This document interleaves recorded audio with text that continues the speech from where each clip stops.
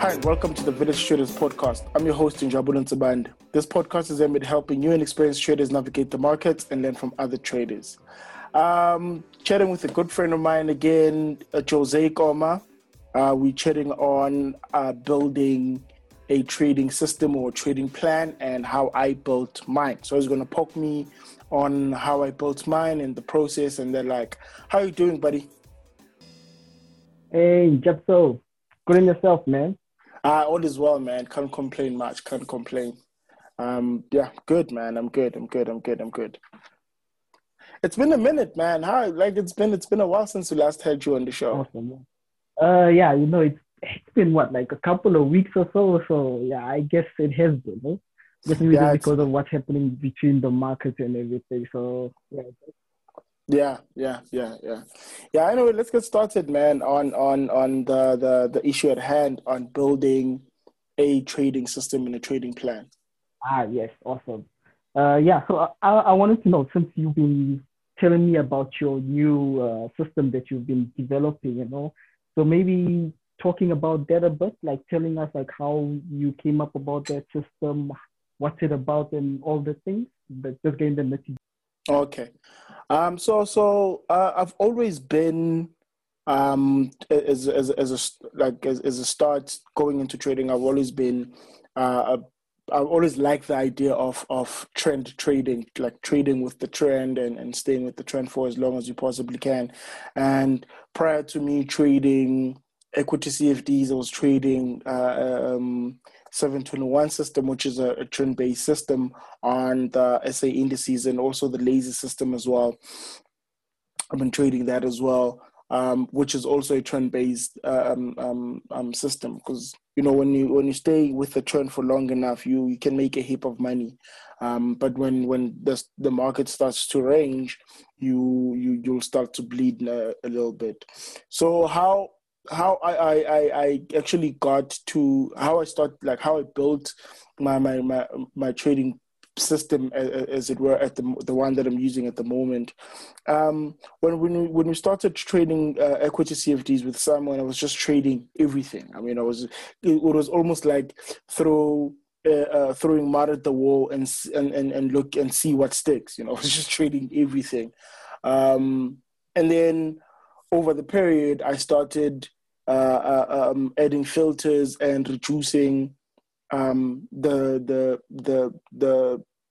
setups that I was trading and putting up a system that will filter out some of the trades and take on the trades that fit within that particular system. You know what I mean? Yes, I get you. Yeah. So And in the just touching beginning, I on those was like filters, trading reversal. no, I just said I'm touching on those filters. What were those filters that you put in place?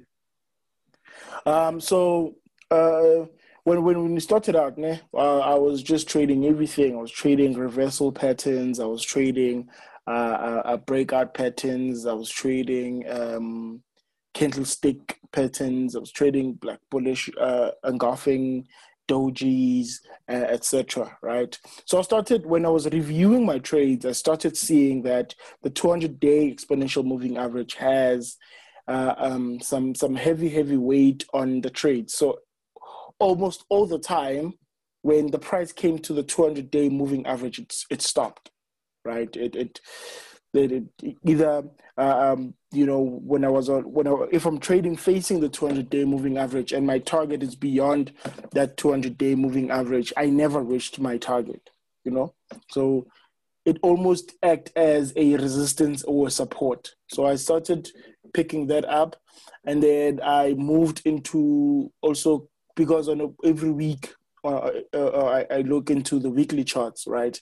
So I also did the same process on the weekly chart, and I started noticing that trades that had the 200-day exponential moving average and the 200-week exponential moving average behind me had a better probability of winning, right? So I won more than I lost when I had those moving averages behind me. So and after having had read trading for a living with Elder, so he speaks about the what's this, the triple screen system, where you'd look at the trend on the higher time frames and try to trade in the direction of that higher time frame. You know what I mean? Okay. Very interesting. Very interesting. Yeah, so he talks about the one order of magnitude higher. So I'm trading a daily chart. So one order of magnitude higher is 5 times the chart that I'm looking at. So that would make it a weekly chart. So I want to be trading in the direction of the weekly chart. So I've been toying around different ideas of how I determine a trend on a weekly chart, whether using a trend line or just using the 200-day EMA. And then, so remember, I did mention earlier that I was trading the lazy system, right? So the lazy says if the 30 exponential moving average is above the 60, you want to be long. So the trend is up. And inversely, if the 30 is below the 60, the trend is down, right? But usually we use that system trading indices. We're not trading, we can't use that system trading equities because of that volatility, right? Yeah. But now, when you're looking at the weekly chart and plotting the 60 and the 30, they are less impacted by the volatility because weekly charts are less noisy than daily or 4-hourly charts, etc. They're less noisy. So they did kind of define the trend for me much better than the 200-day 200-week exponential moving average did, for at least for me, right? And I went back to the charts trades that I was in. And just other just charts in general, as much as I possibly can, seeing the relationship between the 30-week and the 60-week exponential moving average and the trend. And this process is relatively easy. You can just eyeball it without necessarily looking for trades. You can just eyeball that when the 30 is above the 60, trend is up. You can see it on the chart, right? And when the 30 is below the 60, the trend is down, and you can see it on the chart. So that's kind of how I came with that, in terms of, okay, I want to be a trend trader, but now the question is, how do I define that trend?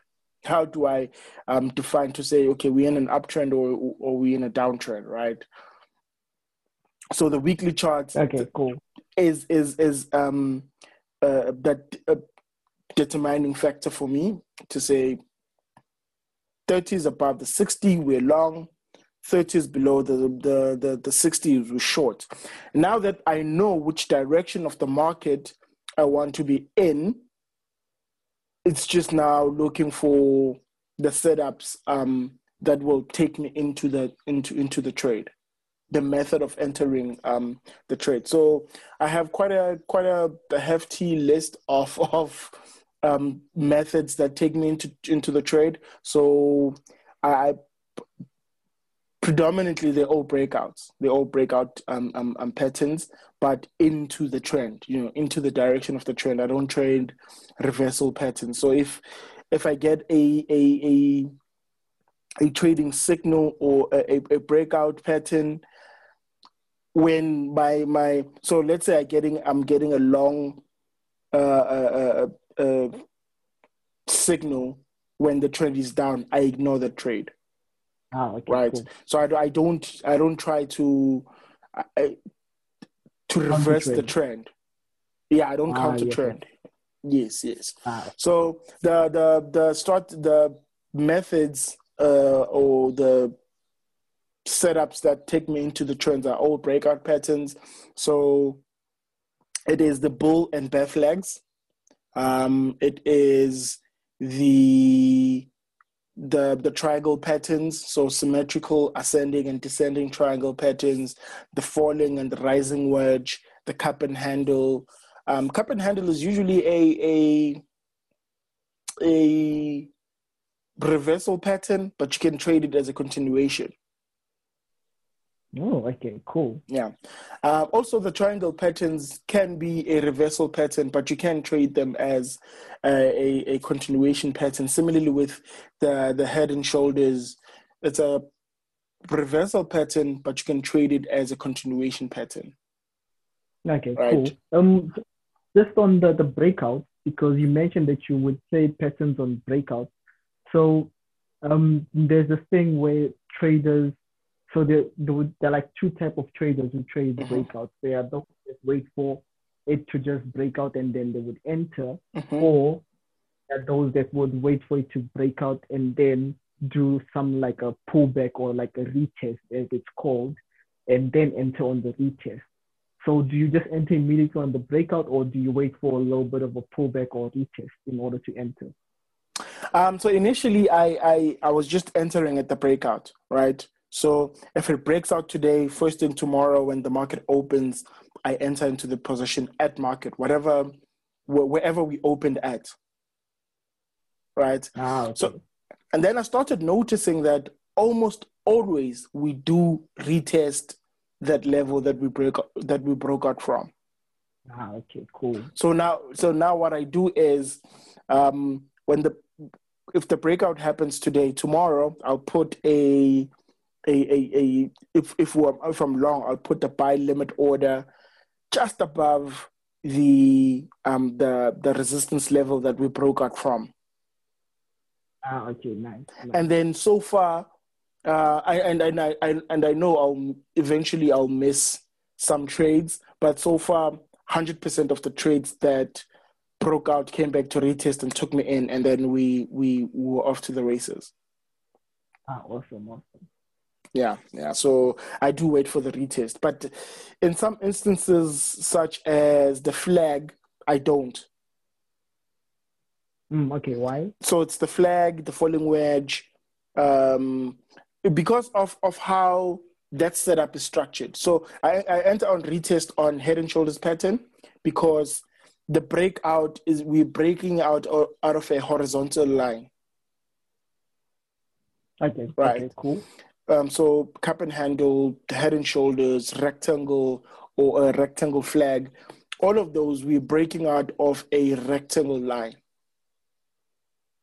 And Cool, cool. with a bull flag or a bear flag or symmetrical triangle or a what's this rising and falling wedges, those lines are slant, right? So I see, I it's a see. bit difficult for me to kind of wait for a retest where that retest is going to be at a lower price. It usually does come back to retest and run, but I just Hmm. like uncomfortable waiting for the retest. So I just enter at market, and I just take that hit of yeah. If you put a limit order lower, it would have came back to. I'm happy to take that pain. Yeah, yeah, okay. Just being a little bit of drawdown. Yeah. I'm happy to take that pain, and then comes the issue of the stop loss, right? Yes. So how I place my stop is usually the setup will tell me. For example, the when I'm trading a bull flag, you put your stop below the last low point, right? Of that flag structure. You put it there. But I have a rule that says my stop loss should be at least two times ATR or more. So it must be Ah, okay, double the cool. average true range or more. So I first place the stop and go check if it is more than twice the ATR. Okay, cool, cool. Yeah, if it's not, And then two times ATR would be my stop. So I'll push it. I like my stop being wide.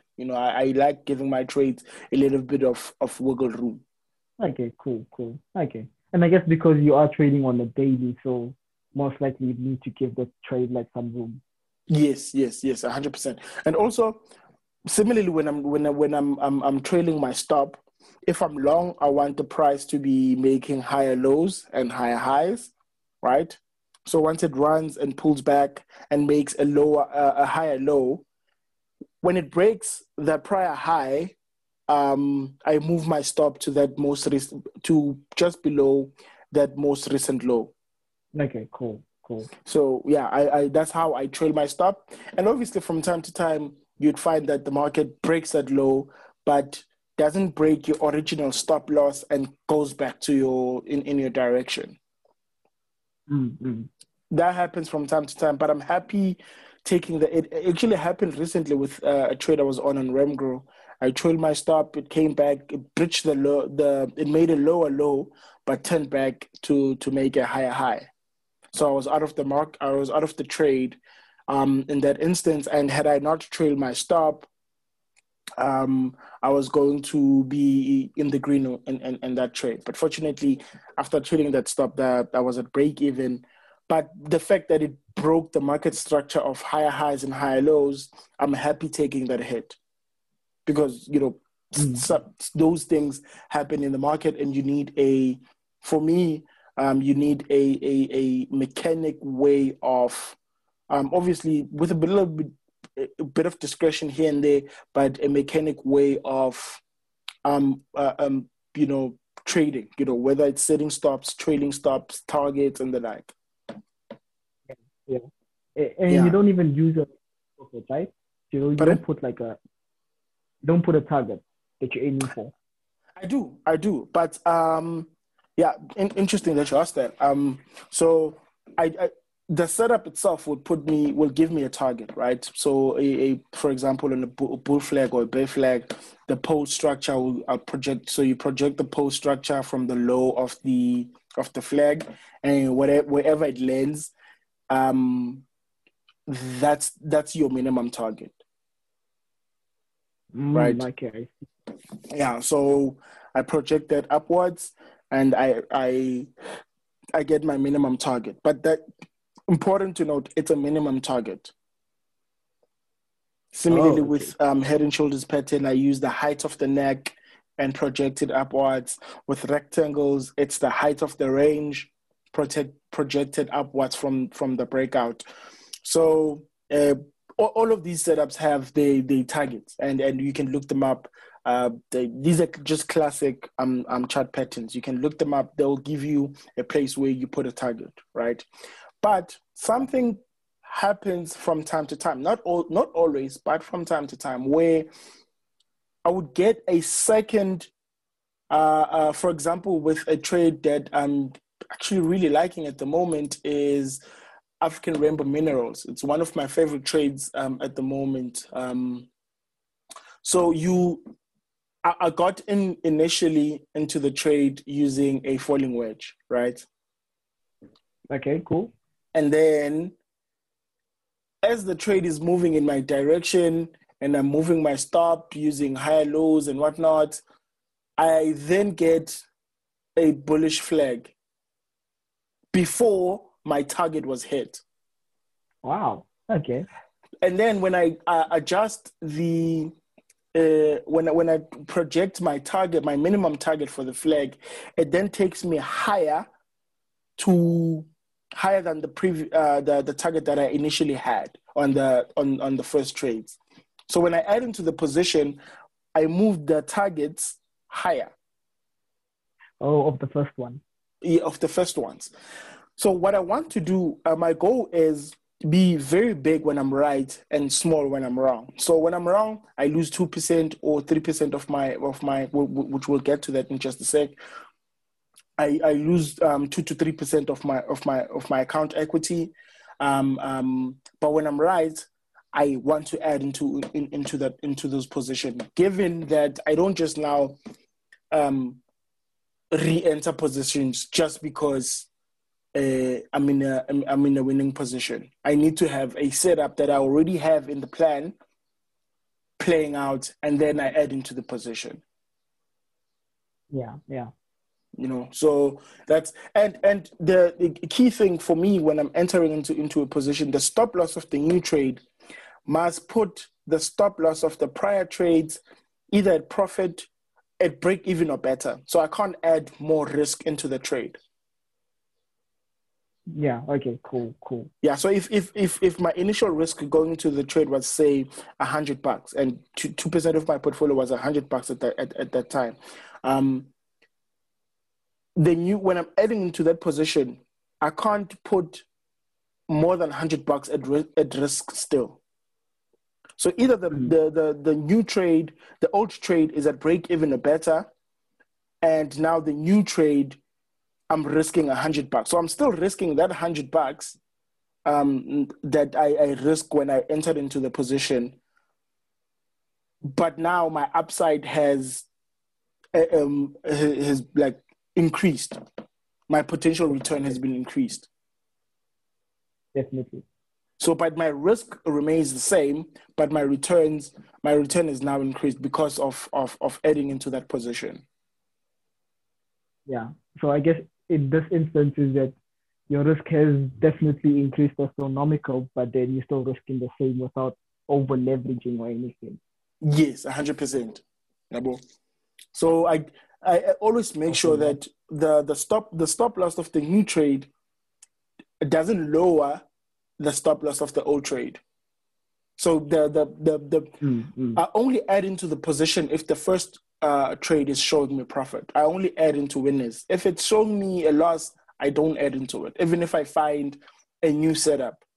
So the old trade must first be in profit. Okay, cool. First rule, the first checkbox is the first trade. If I'm adding into a position, the first trade must already be in profit.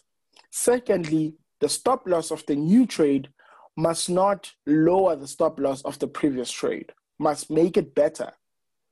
And I'll also use the new stop loss as the new stop loss of the other trades as well. Okay, cool. So for example, if let's say I enter a position at 10 Rand, right? And my stop loss is at 9, and I get a new entry at, let's say, 15 Rand, and the new entry stop loss is at, say, 13.50.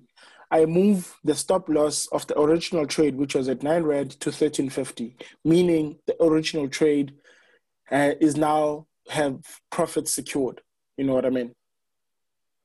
And if the target of the new trade is higher than the target of the previous trade, I put both targets at the same place. But if it's lower, I put the target of the new trade where the target of the old trade was. Okay, you know what I'm saying? Cool. Yeah.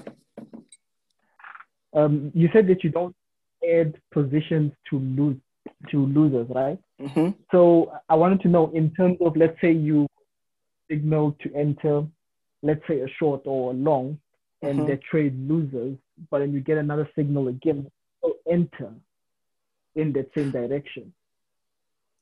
But okay, are you saying after I have been stopped out? Yeah. So after you've been stopped out and you get another signal, would you still enter again? Yeah. If for example, if I'm long and I get stopped and I get another signal where first I'd still check that 60 is above the 30 is above the 60, so we're good. I will enter. So my trades are disconnected. So the new trade is completely disconnected from the old one. So when I get a new signal, that's a new trade, and the old trade doesn't exist in my mind anymore. And that's a very important, and I believe that's a very important thing to grasp and understand, that your new trade is not influenced in any way, shape, or form by the previous trade. So the new trade is a unique event, even though it looks very similar. They both bullish flags, but this new one is a unique event from the previous one. And this is important when you are running into a run of losing trades, right? So if you are running on a string of losing trades, the new one, you need to be able, after losing 7 trades in a row, you need to be able to take the 8th trade. You know what I mean? I mean, I've had, I may be wrong, but possibly the longest losing streak in history. I lost 16 trades in a row. 16 or 18 trades in a row. 16. yeah, about 16 or 18 trades in a row, but I still need to take that 19th trade as if the 16 didn't happen. Mm-hmm. But then how did you manage in jumps? Like in terms of those 16, were you actually following your plan, or were you just, because you just lost and said, okay, cool, let me just add on, or were you actually just following a plan, or was it just more psychology or what? Okay, it was just always following a plan. So it was always granted the earlier trades were not following this new plan that I have, were just but they followed a plan. You know, that was it was either a bullish flag or bearish flag, or I didn't just enter trades at random. I was entering trades because of a certain trigger. But how I survived losing that many trades without decimating my account or blowing my account is money management. So my money management, if I do say so myself, was impeccable over the past 3 or so months. Oh, okay, cool. Awesome. Yeah, I was saying that is quite interesting that you just lost like 16, 18 in a row. And I still live to fight another day. And money management is the reason why I was able to live to fight another day. Yeah, just risking that 2% always. Yeah. And for me, in terms of risk management and money, how I employ that as a rule in my overall system, I resolve not to risk more than 3% of my account equity at any given time. And the reason why it's 3% and not 2% is I continuously fund my account. So every time I add new capital, the risk on the trade that's already open reduces. But it's different from funding, refunding an account as a solution of losing money. It's funding an account.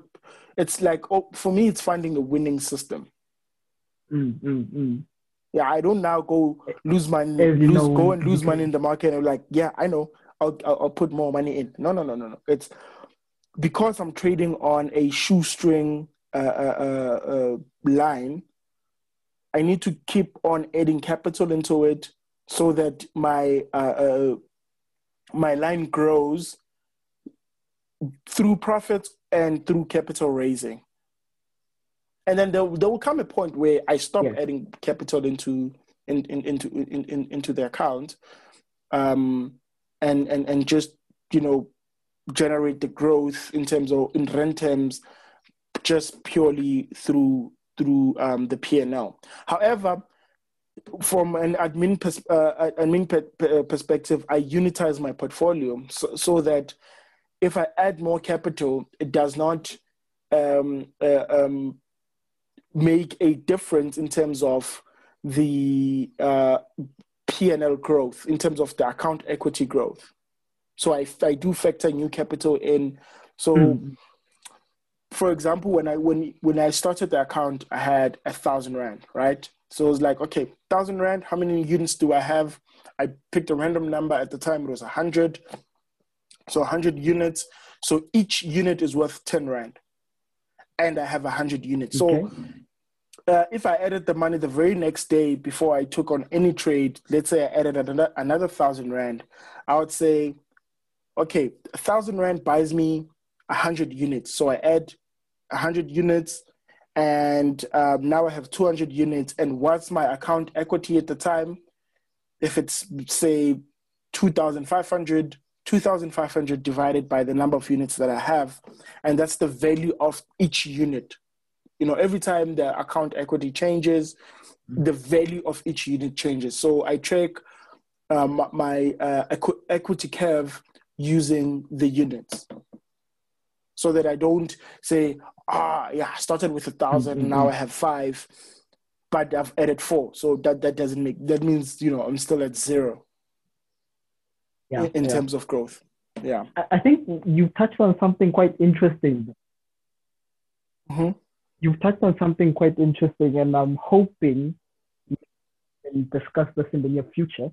Maybe a podcast is where we talk about treating your account as a business or treating trading as a business. Because I think most traders, as we go into trading, we don't even look at those aspects. We're just focusing on, oh, okay, cool, I have this amount, I'm trying to double it or triple it and do X amount of money with it or something like that. We don't even look at that aspect of it. Yeah, and definitely, trading is, make no bones, trading is a business, and you need to treat it as such. And any good business keeps their records, keeps good records. They manage their expenses well, and as a trader, your expenses are losing trades, data, charting platforms, etc., etc. You need to keep track of those, and you need to reduce your expenses and make sure that your expenses are less your revenue. So your revenue as a trader are winning trades. Your expenses are losing trades. So you want your revenue to be higher than your winning trades. And the way to cap that is to ensure that you respect your stop loss and your risks per trade. You don't risk too much of your account equity on each and every individual trade. You actually need to think like the way a casino runs its business. That's how you must run your trading business. Mm-hmm. Awesome. Now stop being a gambler, man. Wanted to ask another question. Stop being a gambler. One day, who knows? What do you call it? There's this famous saying from Lotto. I'm not sure if we might get, but I'm not sure if we allowed to say it. That famous saying from Lotto where they say "Tatama chance, Tatama millions." So who knows? Maybe you should apply that to trading.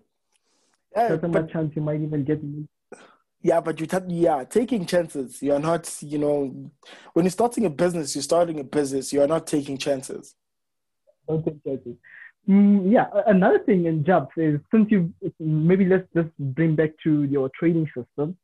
So since you've created this trading system of yours, maybe like some guidelines as to someone else who wants to come up with their own system, like what factors maybe they should consider in terms of creating their own system. Good question. So for me, you need to find a system that best fits your personality, right? That best fits you, because every system will go through a drawdown, right? So you find a system that fits your personality and that you can handle its ups and downs, right? Secondly, not every setup works for every asset, right? So, for example, the 721 system that I mentioned earlier does not work on equity CFDs because of volatility. So if you want to trade indices, find a system that is best suited for indices. If you want to trade FX, find setups or systems that are best suited for FX. If you want to swing trade, find systems that are better suited for swing trading. And if you want to day trade, find things or systems that are best suited for day traders. Don't now look for swing trading setups that are best for swing traders and go apply it on a 15-minute chart. You know what I mean? And after all of that, so then after everything, you need to understand fundamentally why that plan will make money. Okay, cool.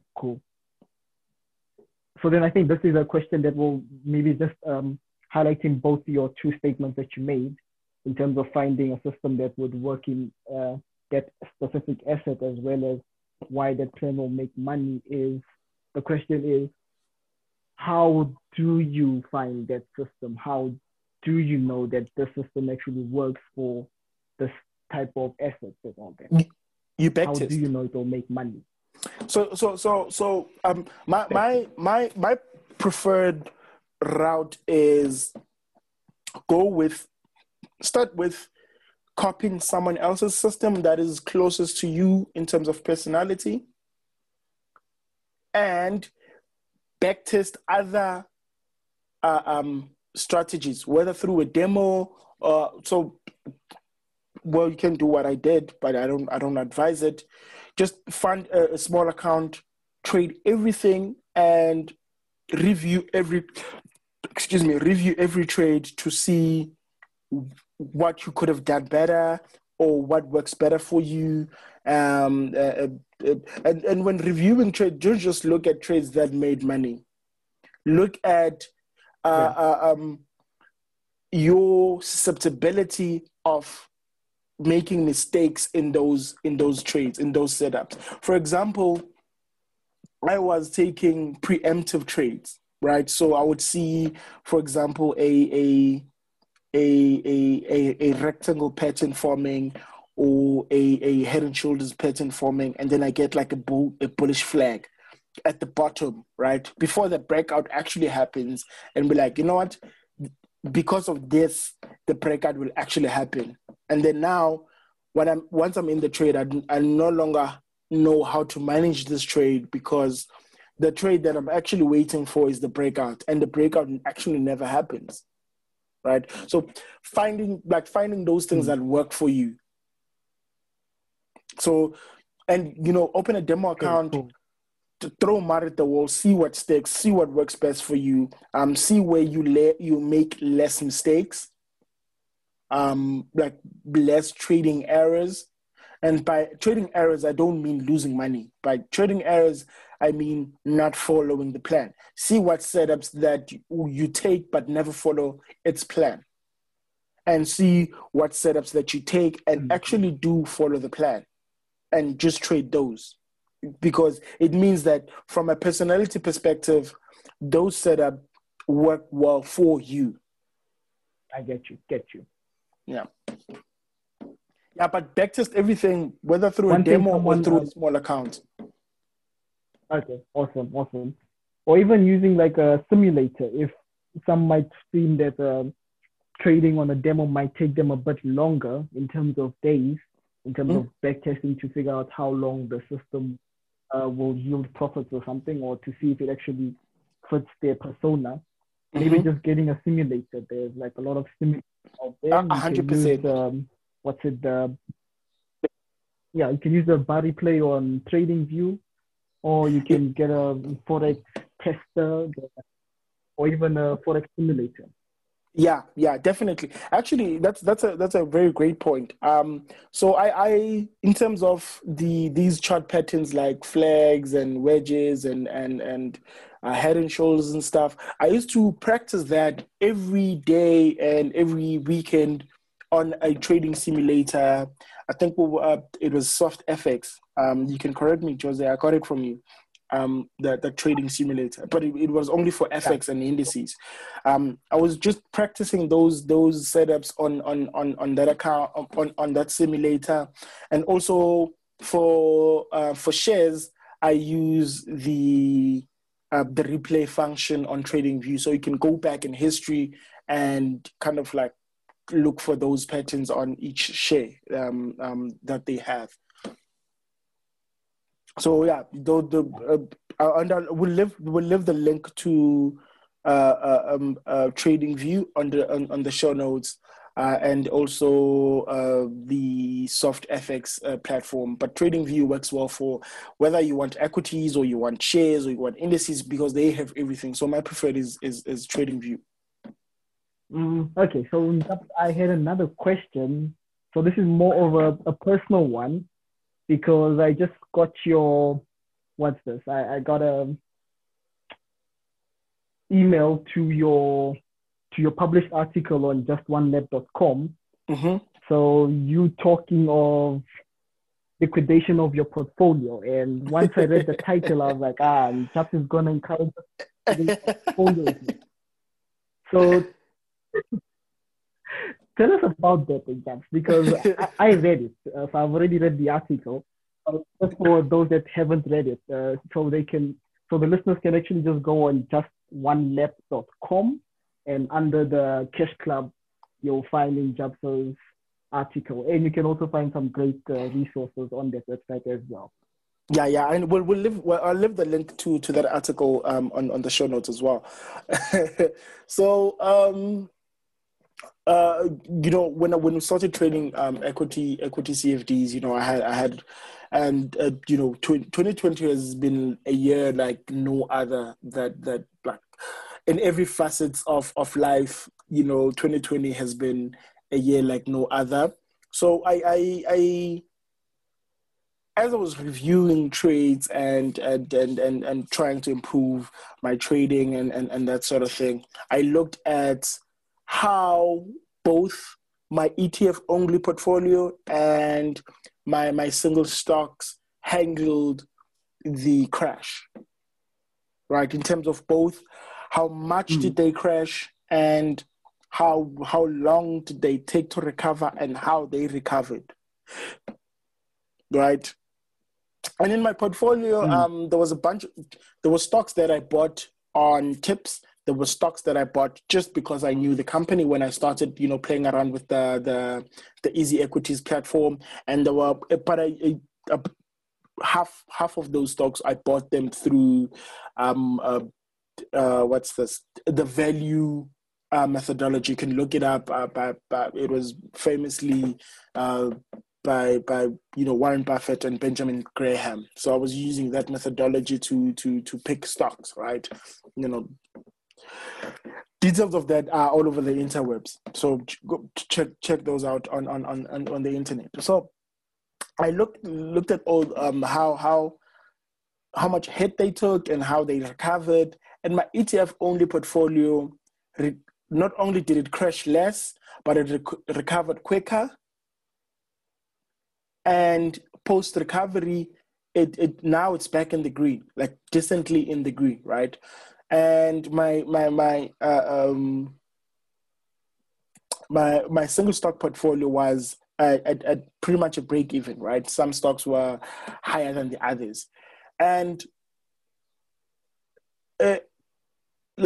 obviously I'm aware that's just a random event, right? My single stocks portfolio could have easily been had a better recovery and had better return post the crash, right?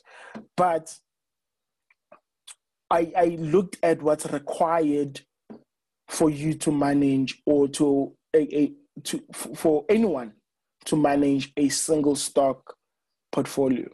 One, you must manage the weighting of the portfolio of all. I had about 15 stocks.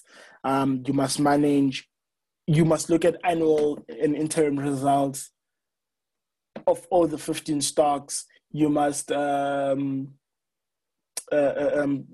out for SENS announcement if there's any changes to the reason why you bought the stock, because I'm a big proponent of understanding why you buy a share, so that whenever there's like SENS announcement or results, you can go back and check if your reasons are still in place. You know what I mean? If you bought the stock because of its low debt and high dividend yield, every time there's a results out, you go back to say, is the debt still low? However you define low. Is the dividend yield still good? However you define good. So all of that, I just personally found it daunting, man. Like I didn't like the process of going through results. I just didn't like it. And with regards to trading, I go through about 40, 50 stocks every single day, and I don't find that daunting. So I just figured, okay, this does mean that I am much better I'm a much better trader than I am an investor from a personality perspective. And also, remember when you are Mm-hmm. buying single stocks, whether consciously or subconsciously, what you're saying is, I can do better than the index, right? And then I ask myself two Definitely. questions. I ask myself the question that says, of the two portfolios, being the single stock, my single stock long-term, long-only portfolio, and my trading portfolio, if I were to give new capital, like if I were to give large sums of capital, which of the two I am most confident in that I will actually beat the index? And the answer was simply my trading portfolio. I would beat the index. I have the confidence that I would beat the index any given year, or at least over a sustainable period. And I didn't have Mm-hmm. that same level of confidence that I would beat the index picking stocks. So rather, just instead of picking stocks, buy an index and match the index. And on the trading side, I'll actually then try and beat the index there. And also now comes the issue of risk, right? Trading is much more riskier than investing, right? In terms of the risk of ruin, right? In terms of like losing your entire money. But my risk management has been very good, has been quite impeccable over this past while, and I've been very, very well disciplined in terms of managing my risk on my trades. So I'm comfortable taking on that risk. So that is why I was like, you know what? Let me just sell everything and move that money. I just moved that money into my tax-free portfolio and bought ETFs there, with an exception of the Purple Group, because I just couldn't bring myself to selling that share, man. I really, really like that company.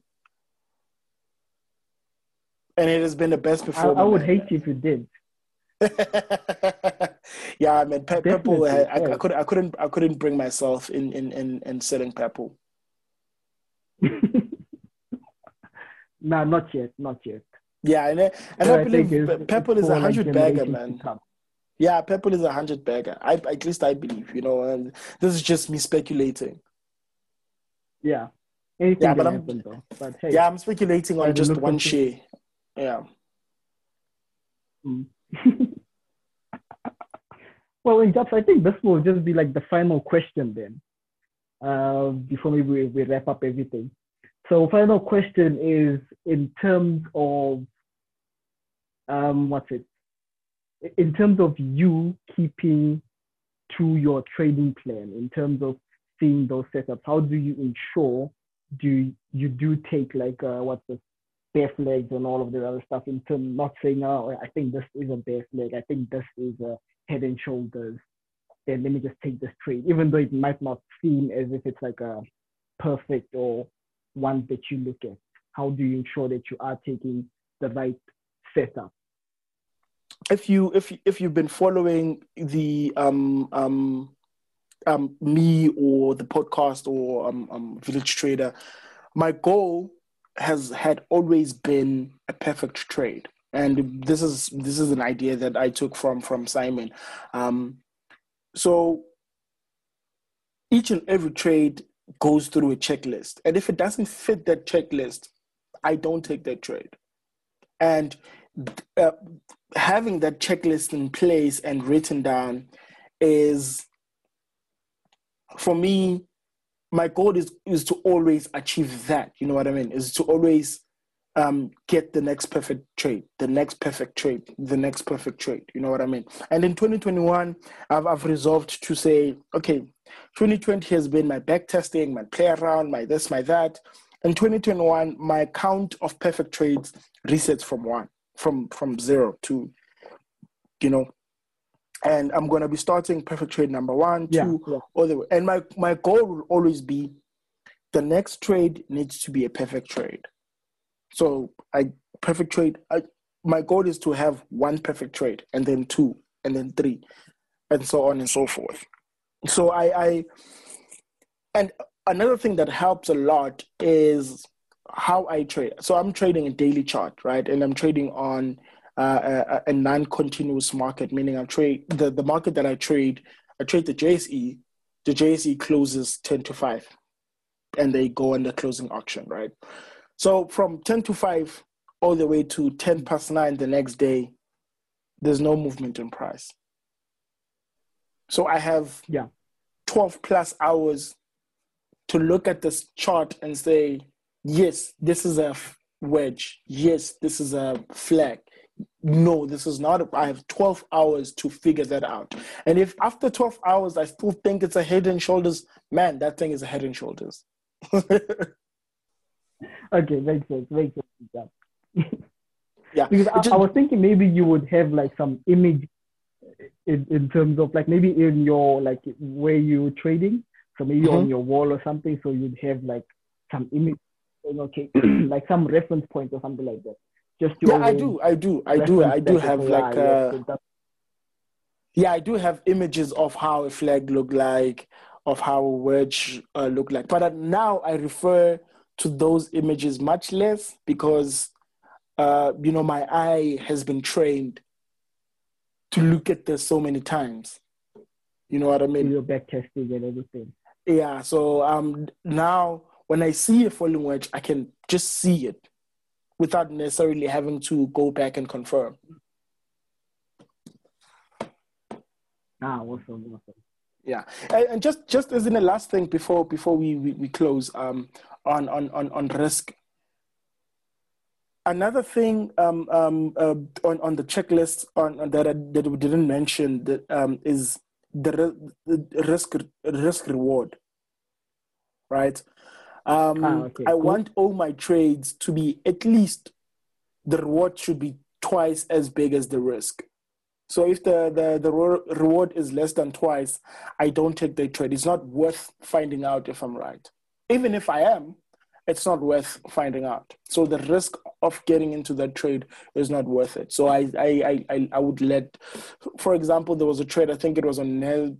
I can't remember. It's one of the biggie, the big cap stocks, the large caps. The risk reward was like 1 to 1.5. So I can't risk R1 to get, 150. So I just let that trade go. And the importance of having like a higher risk reward ratio is that you can lose half the time and still be profitable. Yes, you only need like what, a 40% win rate or something like that. Yeah, I think to break even or to win or something. So it's important for me to have a decent risk to reward ratio. And then once I'm in the trade, I'll try to improve the reward side of the things by adding to the position without increasing the risk side of the things. But the initial trade needs to have a risk reward ratio of 1 to 2 or better. Okay, cool. Yeah. I think we can park it here, man, unless you have any more questions or anything to add. Nah, I think we can park it here. Yeah, we can park it here and jump. Okay, cool. Jose, again, man, thank you for your time. Really enjoy our chats and our conversation on the podcast and off the podcast. Glad to have you back, man. Thanks for having me, Jared. Thanks. It's good to be back. Yeah, man. Yeah, that's it for the Village Trader this week. Be sure not to miss another episode of the Village Trader by subscribing on your favorite podcatcher. We're on every decent podcatcher. Subscribe on the website villagetrader.coza. We have a YouTube channel now. I have a YouTube channel looking at charts each and every day. Go check that out, Village Trader on YouTube. I'll leave the link to the channel on the show notes below. Yeah, man. Thank you for hanging out with us. Check you next time on the Village Trader. Follow us on Twitter at Village Trader ZA. I am at Njabulo_Goche. And Jose is at Tumi_Koma. Until next week, thank you, man. Cheers.